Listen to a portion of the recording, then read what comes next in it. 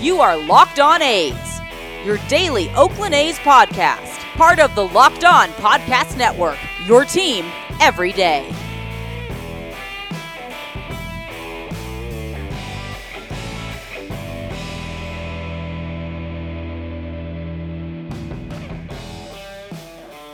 How's it going, A's fans, and welcome to episode 114 of the Locked On A's podcast, part of the Locked On Podcast Network, your team every day. I am your host, noted baseball fan Jason Burke, and today, Bob Melvin made some lineup changes, Jonah Heim debuted, I have an idea for what to do with Chris Davis, we got the West Watch, and there was a no-hitter in baseball, so I'll give my 2 cents about that real quick. But there is a lot to get to today, so before I get started, please follow us on social media at Locked On A's on Twitter and Instagram. I am at ByJasonB on Twitter, and if you have any questions for us, please send those to lockedonathletics@gmail.com. And if you could be so kind, please subscribe to the podcast wherever you get podcasts, wherever you like hearing my words. Subscribe to it there and leave us a rating and a review if you can. Those are greatly appreciated. They help grow the podcast, and we're trying to build something here at Locked On, and I want to be a part of that. So subscribe to the podcast, leave us reviews, and just follow us on Twitter, and we'll just have conversations during the games. It's a lot of fun. Each game, there's a few people that like to be like, hey, what about this? Hey, what about this?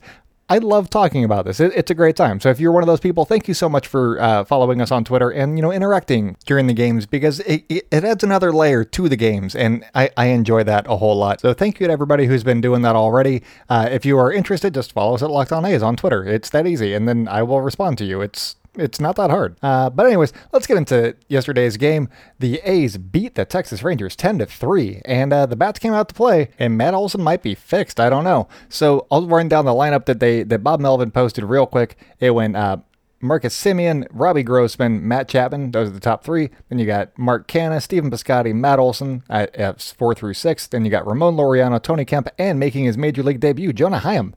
So that was 7 through 9. I really liked seeing Robbie Grossman in the 2-hole. I know that he went 0 for 4, but he did have a walk, and one of those at-bats moved the run over from second to third, which was a big thing in the first inning. The A's did not capitalize, but Robbie Grossman, as he's been doing all season, gives you a professional at-bat, and even though he went 0 for 4, he was giving professional at-bats. I know that he didn't have a big, impact on the scoring. He scored 1 run, had an RBI, but just having him right there seemed to solidify the offense a whole lot. And I like that Bob Melvin moved him into the 2-hole. Piscotty moved up a little bit. Olson and Ramon Laureano moved down a little bit. And it took some pressure off of those guys. And Matt Olson had a game. But also the guys that have been having the best at-bats recently, like Robbie Grossman, Mark Canha, and Stephen Piscotty, were still kind of clustered together, but they were towards the top of the lineup more. So you're going to be seeing their at-bats a little bit more, which leads to better outcomes, you would imagine. And for those of you guys that have been listening to the podcast for more than 2 weeks, you remember that when Ramon Laureano was going down for suspension, I was like, hey, what's the lineup going to look like? Who's going to take over the number 2-hole? And I was like, hey, I think Robbie Grossman's probably the best bet. Maybe we'll see Tony Kemp there. It ended up being Tony Kemp for the duration. But maybe Bob Melvin was just behind on Locked On A's podcast. I don't know, but it seemed to work. So let's see if Robbie Grossman has found a home in the 2-hole, because I like seeing him there, even though he went over 4. Professional at-bats, which is something that Mark Canha has also been doing a really good job of. Stephen Piscotty's coming through in a big situation at some point, so you can kind of plug him wherever if you want to, but he's been killing the ball. He's having a great month of August. He's hitting close to 300. He has 5 homers, 22 RBI. He's having a great month. He could be player of the month if he keeps this up, although Jose Abreu had that really good weekend last weekend, so maybe not. Anyways, Matt Olson, he also had a game. He went 2 for 4 with 2 runs batted in and a run scored. He had a single, which was nice. That was right up the middle. Like to see that. That was his first at-bat. Second at-bat, he just went deep, like deep. He went 450 to left or to right center, and that ball was just absolutely crushed. I assumed that the ball was just in pieces when they found it, if they even bothered to find it, because that ball was murdered. They're going to have to do a chalk outline over that, wherever that ball landed, to commemorate the crime that was committed. But moving on from murder to light treason, Marcus Semien, he went 3 for 5 with a 2-run homer. His ball wasn't nearly as murdered. He did more of a straight pull job to left field, and it went just over the cardboard cutout fans, which were like two rows deep. So But again, Marcus Semien having a great series right now. He is 6 for 9 at the New Globe, which is what I'm going to call it now because that just sounds right. Moving on to Sean Manaea, he went 5 innings pitched, gave up 6 hits, 3 runs. Only one of those was earned. Struck out 3. He walked nobody. He looked okay. He may have hit somebody on purpose. That's fine because Matt Chapman had gotten hit in the ear flap. And this was retribution. That's how baseball works, apparently. I'm sure that Chris Woodward's like, yeah, that's fine. That's the unwritten rules. We hit your guy in the face, we get one in the back. That's okay. Only then there was 2 more hit by pitches in the game. Tony Kemp and Mark Canha all got hit by a pitch. So I feel like if one more A's player gets hit like today, let's say, then there might be some suspensions handed down because I don't feel like the A's are going to just keep taking all these hit by pitches laying down. I mean, they've been hit so many times, and it really stands out when teams from Texas do it because they do it just in droves. So that's not fun. I don't know why the Rangers would have a problem with the A's because it's not like they're necessarily vying for the AL West. Like when the Astros do it, I get why, because, Ramon Laureano, he's a loud, boisterous guy, which is awesome. We love that about him. But he was, former Astros farmhand, and he's been killing the Astros since. And Mike Fiers was the guy that blew the whistle. He is currently on the A's, and that's what got them all this heat. So you get why they would be mad at the A's. And also the A's were on the verge of sweeping them. You get it. Texas, get out of here. Chris Woodward just likes to hit people because he's old school like that, I guess. I don't know. Chris Woodward, what are we going to do with you? Anyways, Jonah Heim debuted, and he got his first major league hit in the 7th inning. That was a nice little single off to left field. So good job on him. Congrats to Jonah Heim. We're very happy for you. Your dad is a great person. Love following him on Twitter. He is very here for you. So, be like Jonah and James Hyam. They seem like good people and whatnot. So anyways, let's keep it going. Tony Kemp, I don't know how I've not talked about him yet. He was hitting 8th in the lineup. He went 1 for 2 with a walk, 3 runs scored, and was just fantastic all game. Lots of hustle on him. There was a play where he broke towards home, went back towards third, somehow avoided the tag from Todd Frazier, and, that set up the A's 5-run 7th inning, so, good job on all that. Tony Kemp, I don't care what anybody else says about you. You're my second baseman. We don't need anybody else to come in and try and take that job from you or Chad Pinder, speaking of, Chad Pinder is on paternity leave. So he's off the roster for right now, and they brought up Seth Brown, so that's also happening. And also Frank Lambereto's there and Vimial Machin. They don't need another second baseman. They got plenty of guys. They can handle it. It's fine. Moving on, we got the hardest hit ball of the day, and that obviously belongs to Murderin' Matt Olson. He hit his home run 110.9 miles an hour. There you go. On that home run. His single was the second hardest hit ball of the game, let alone by A's players. And that one came off the bat at 106.8. So Murderin' Matt doing okay. Don't know if he's going to like that nickname. I can stop. Just thought it was kind of funny. Anyways, so yeah, Matt Olson crushing the ball. Love to see it. Hopefully he gets back up into like the 4 slot again soon. If he continues doing this, I'd like to see this lineup for the remainder of the series, I think. See how it goes. And, if they need to make another change, go ahead. But, for right now, I really like this lineup a whole lot. Random thing that I want to talk about. My favorite run of the game came in the 3rd inning, and that inning started off with a Tony Kemp walk. Then Jonah Heim walked in his first at-bat ever in the major leagues. Good job on him. Marcus Semien grounded into a double play, and that moved Tony Kemp over to third base. And then pitcher Kyle Gibson threw a wild pitch, and Tony Kemp just scrambled home and scored. That is my favorite run of the game. I believe I tweeted out, walk, double play, wild pitch, rinse and repeat, because the offense had not been good up until, the 7th inning, really. So really, however they want to score runs, I'm fine with that. If you need a couple of walks, a double play, and a wild pitch to do it, I'm here for it. So, yeah. I'm going to wrap up this segment, though, with just saying that I would really like it when the A's load the bases against the Texas Rangers, which they've done twice now in 2 games. I'd like them to hit a grand slam. San Diego got a really cool friggin' nickname when they did it. They just started hitting grand slams, and now they're Slam Diego. I would like a nickname for the Oakland A's as well, like Slam Town could work. I don't know. It doesn't really work as well with like the rhyming scheme, but Stephen Piscotty hit a bases clearing double that with the bases loaded, so that was cool, but bases clearing double town doesn't really roll off the tongue, so I really need like Slam Town, because that would be cool. So load the bases like a few more times and then just keep hitting dingers. I'd really appreciate that, from just a baseball perspective. I think that'd be really good for team unity. And then if Chris Woodward wants to make his pitchers throw at A's hitters, then, at least they've earned it this time. So that's, all the reasoning you need. I really don't want to be known as bases clearing double town. I do, because that's also an effective way to score runs, but it's not catchy. So I need a catchy Slam Town nickname. So let's make that happen, okay, guys? All right, so that's going to be it for this segment. In the second segment here, I'm going to talk about what we should do maybe with Chris Davis. I don't know. It's not going to happen, but, it's a thing we're thinking about that makes a lot of sense. So I'm going to talk about it. And then we got the West Watch after that, and then I'm going to talk about Lucas Giolito throwing a no-no for like a minute. So, look forward to that stuff. It's coming right up for you. All right, we are back. Please follow us on social media at Locked On A's on Twitter and Instagram. I am at ByJasonB on Twitter. And if you have any questions for us, please email them to us at lockedonathletics@gmail.com. Also, if you have not, please subscribe to the podcast. Greatly appreciated. Leave a rating or review if you do, please.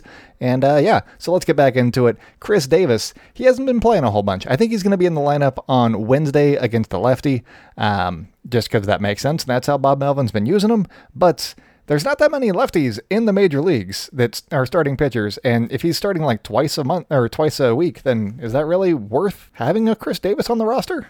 And I'm not trying to be down on Chris Davis. I'm just trying to be fair to Chris Davis right now because he's not getting playing time. And with how hot everybody else is, it kind of doesn't make sense to try and get him going too, while also taking out like Robbie Grossman or Steven Piscotty or something like that.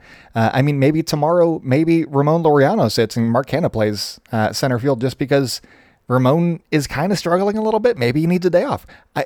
There are too many good bats in the outfield that could use the DH spot effectively right now. And so why not use this time? Send him down to San Jose, and not like as a demotion, but as a way to get him some playing time again. See some pitches that he might actually see in the major leagues against, James Caprillion and Grant Holmes and Dalton Jeffries and all these guys that are down there that he has stuff, or they have stuff that he has not seen before. And that's what he needs to start preparing for. It'd be I think a nice little boot camp for him to, hey, just throw him sliders down and away and then attack him up and in with fastballs and do, whatever his flaws are, just throw him those pitches. That should be what these young guys are doing, is trying to get Chris Davis right now. That would pay a lot of dividends, I think, personally. Then you have his spot at the DH, which it's not really even his spot anymore at this moment in time. That spot's open for, the four outfielders or, a Vimial Machin to get a start or a Frank Lamboretta to get a start if they need, just to mix it up a little bit. And you could have Seth Brown up on the roster if you want to, maybe get him some at-bats. I'm apparently just creating at-bats out of nowhere, so that's a thing. That's my thought, is send him down to San Jose, have the young kids work against a major league hitter that has had a lot of success, and, try to get him out, but also don't be mad if he starts crushing dingers off you. That should be what they're doing right now, I think, because they've got some major league ready talent. Either you're going to help the pitchers or you're going to help Chris Davis. Ideally, you help both, but with no minor league season and minor leaguer, the minor league pitchers not able to face other minor league hitters, this is the best thing they got going for them. If they could send down a major league hitter that has led the league in home runs before, see what you can do. Give him your best stuff. Give him have him down there for a week or 10 days or, whatever the minimum is, and just see what he does. And if not, then you bring him back up. You also don't want to break him because you have Chris Davis for another year. So there's some obvious downside right there. And I'm a little bit unclear, but I'm pretty sure that this is a thing that is actually viable that the A's could do. I don't think that he has options, but I think that after you sign a contract after free agency that you can still be optioned down because you don't need options at that point. I think that that's how that works because you're under a full contract as opposed to like the major league minimum or arbitration or one of those kind of contracts. So I'm pretty sure that this was actually something that the A's could do if they wanted to. I'm sure that Chris Davis would have to be on board because you don't want to make him mad or, just break him again. So that is my big plan for Chris Davis is, give him like a week out of town and see what he does facing some guys in the minors that, are actually trying to throw some pitches at him as opposed to, batting practice, which isn't going to help anybody, I don't think. If it's a mechanical thing, maybe this is the best thing for him is staying up in the major leagues and, working on a swing plane and doing all that stuff. But if it's just a matter of, laying off pitches down and away and up and in, then sending him to San Jose is definitely the right move. All right, so anyways, I'm running low on time, so I'm going to do the West Watch real quick. The Astros and Angels played their doubleheader. Wednesday's game has been postponed and moved to Anaheim for a later date in like a week and a half or so. So that's how they're going to make up that game because of Tropical Storm Laura, I believe was her name. Basically, they split the series. Houston won the first one 6-3. The Angels won the second one 12-5. Both teams saw 6-0 leads and then a little bit of comebacks. But, the comebacks weren't big enough. So that was basically the takeaway from both these games is a big lead and then nothing much else happened. Brian Goodwin of the Angels went 2 for 4 in both games, split across both games. He had 3 walks, 4 RBIs and a run. He is one of the guys that's on the trading block for the Angels. So nice to see him showing out. Hopefully he finds a nice little soft landing spot if he does get traded. And the other game on the docket was the Seattle Mariners of Not Fun Town beating the Slam Diego Padres 8-3.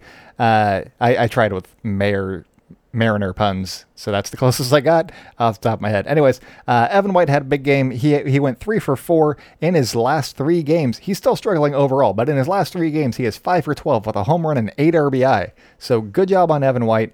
Like to see it. Manny Machado is also still banging. He went 4 for 5 with a run scored. J.P. Crawford, Austin Nola, and Eric Hosmer all went yard for their respective teams. The story, if you're the Padres, though, is Chris Paddock has the mark of the beast in the month of October. He has an ERA of 6.66. He did not fare well in this contest. He went 5 innings, gave up 8 hits. He allowed 6 runs, and he struck out 7, which is a plus, obviously, and he walked 1. So, mark of the beast. Not the ERA that you want to have for any month. So maybe the Padres, like everybody else it's looking for additions, looking for starting pitching. So that should be fun. They got a lot of fun toys to play with and, make some trades with. So trade deadline is now 5 days away. Billy Beane is saying that he's expecting the trade deadline to really happen in that last 24 hours. So my prediction of maybe the A's make a move to get ready for the Houston series might not come to fruition. But, hey, I like the thought process. It's the process, not the result sometimes. I'm okay with that. That's all that. One last thing before we get out of here, though. Lucas Giolito had a no-hitter.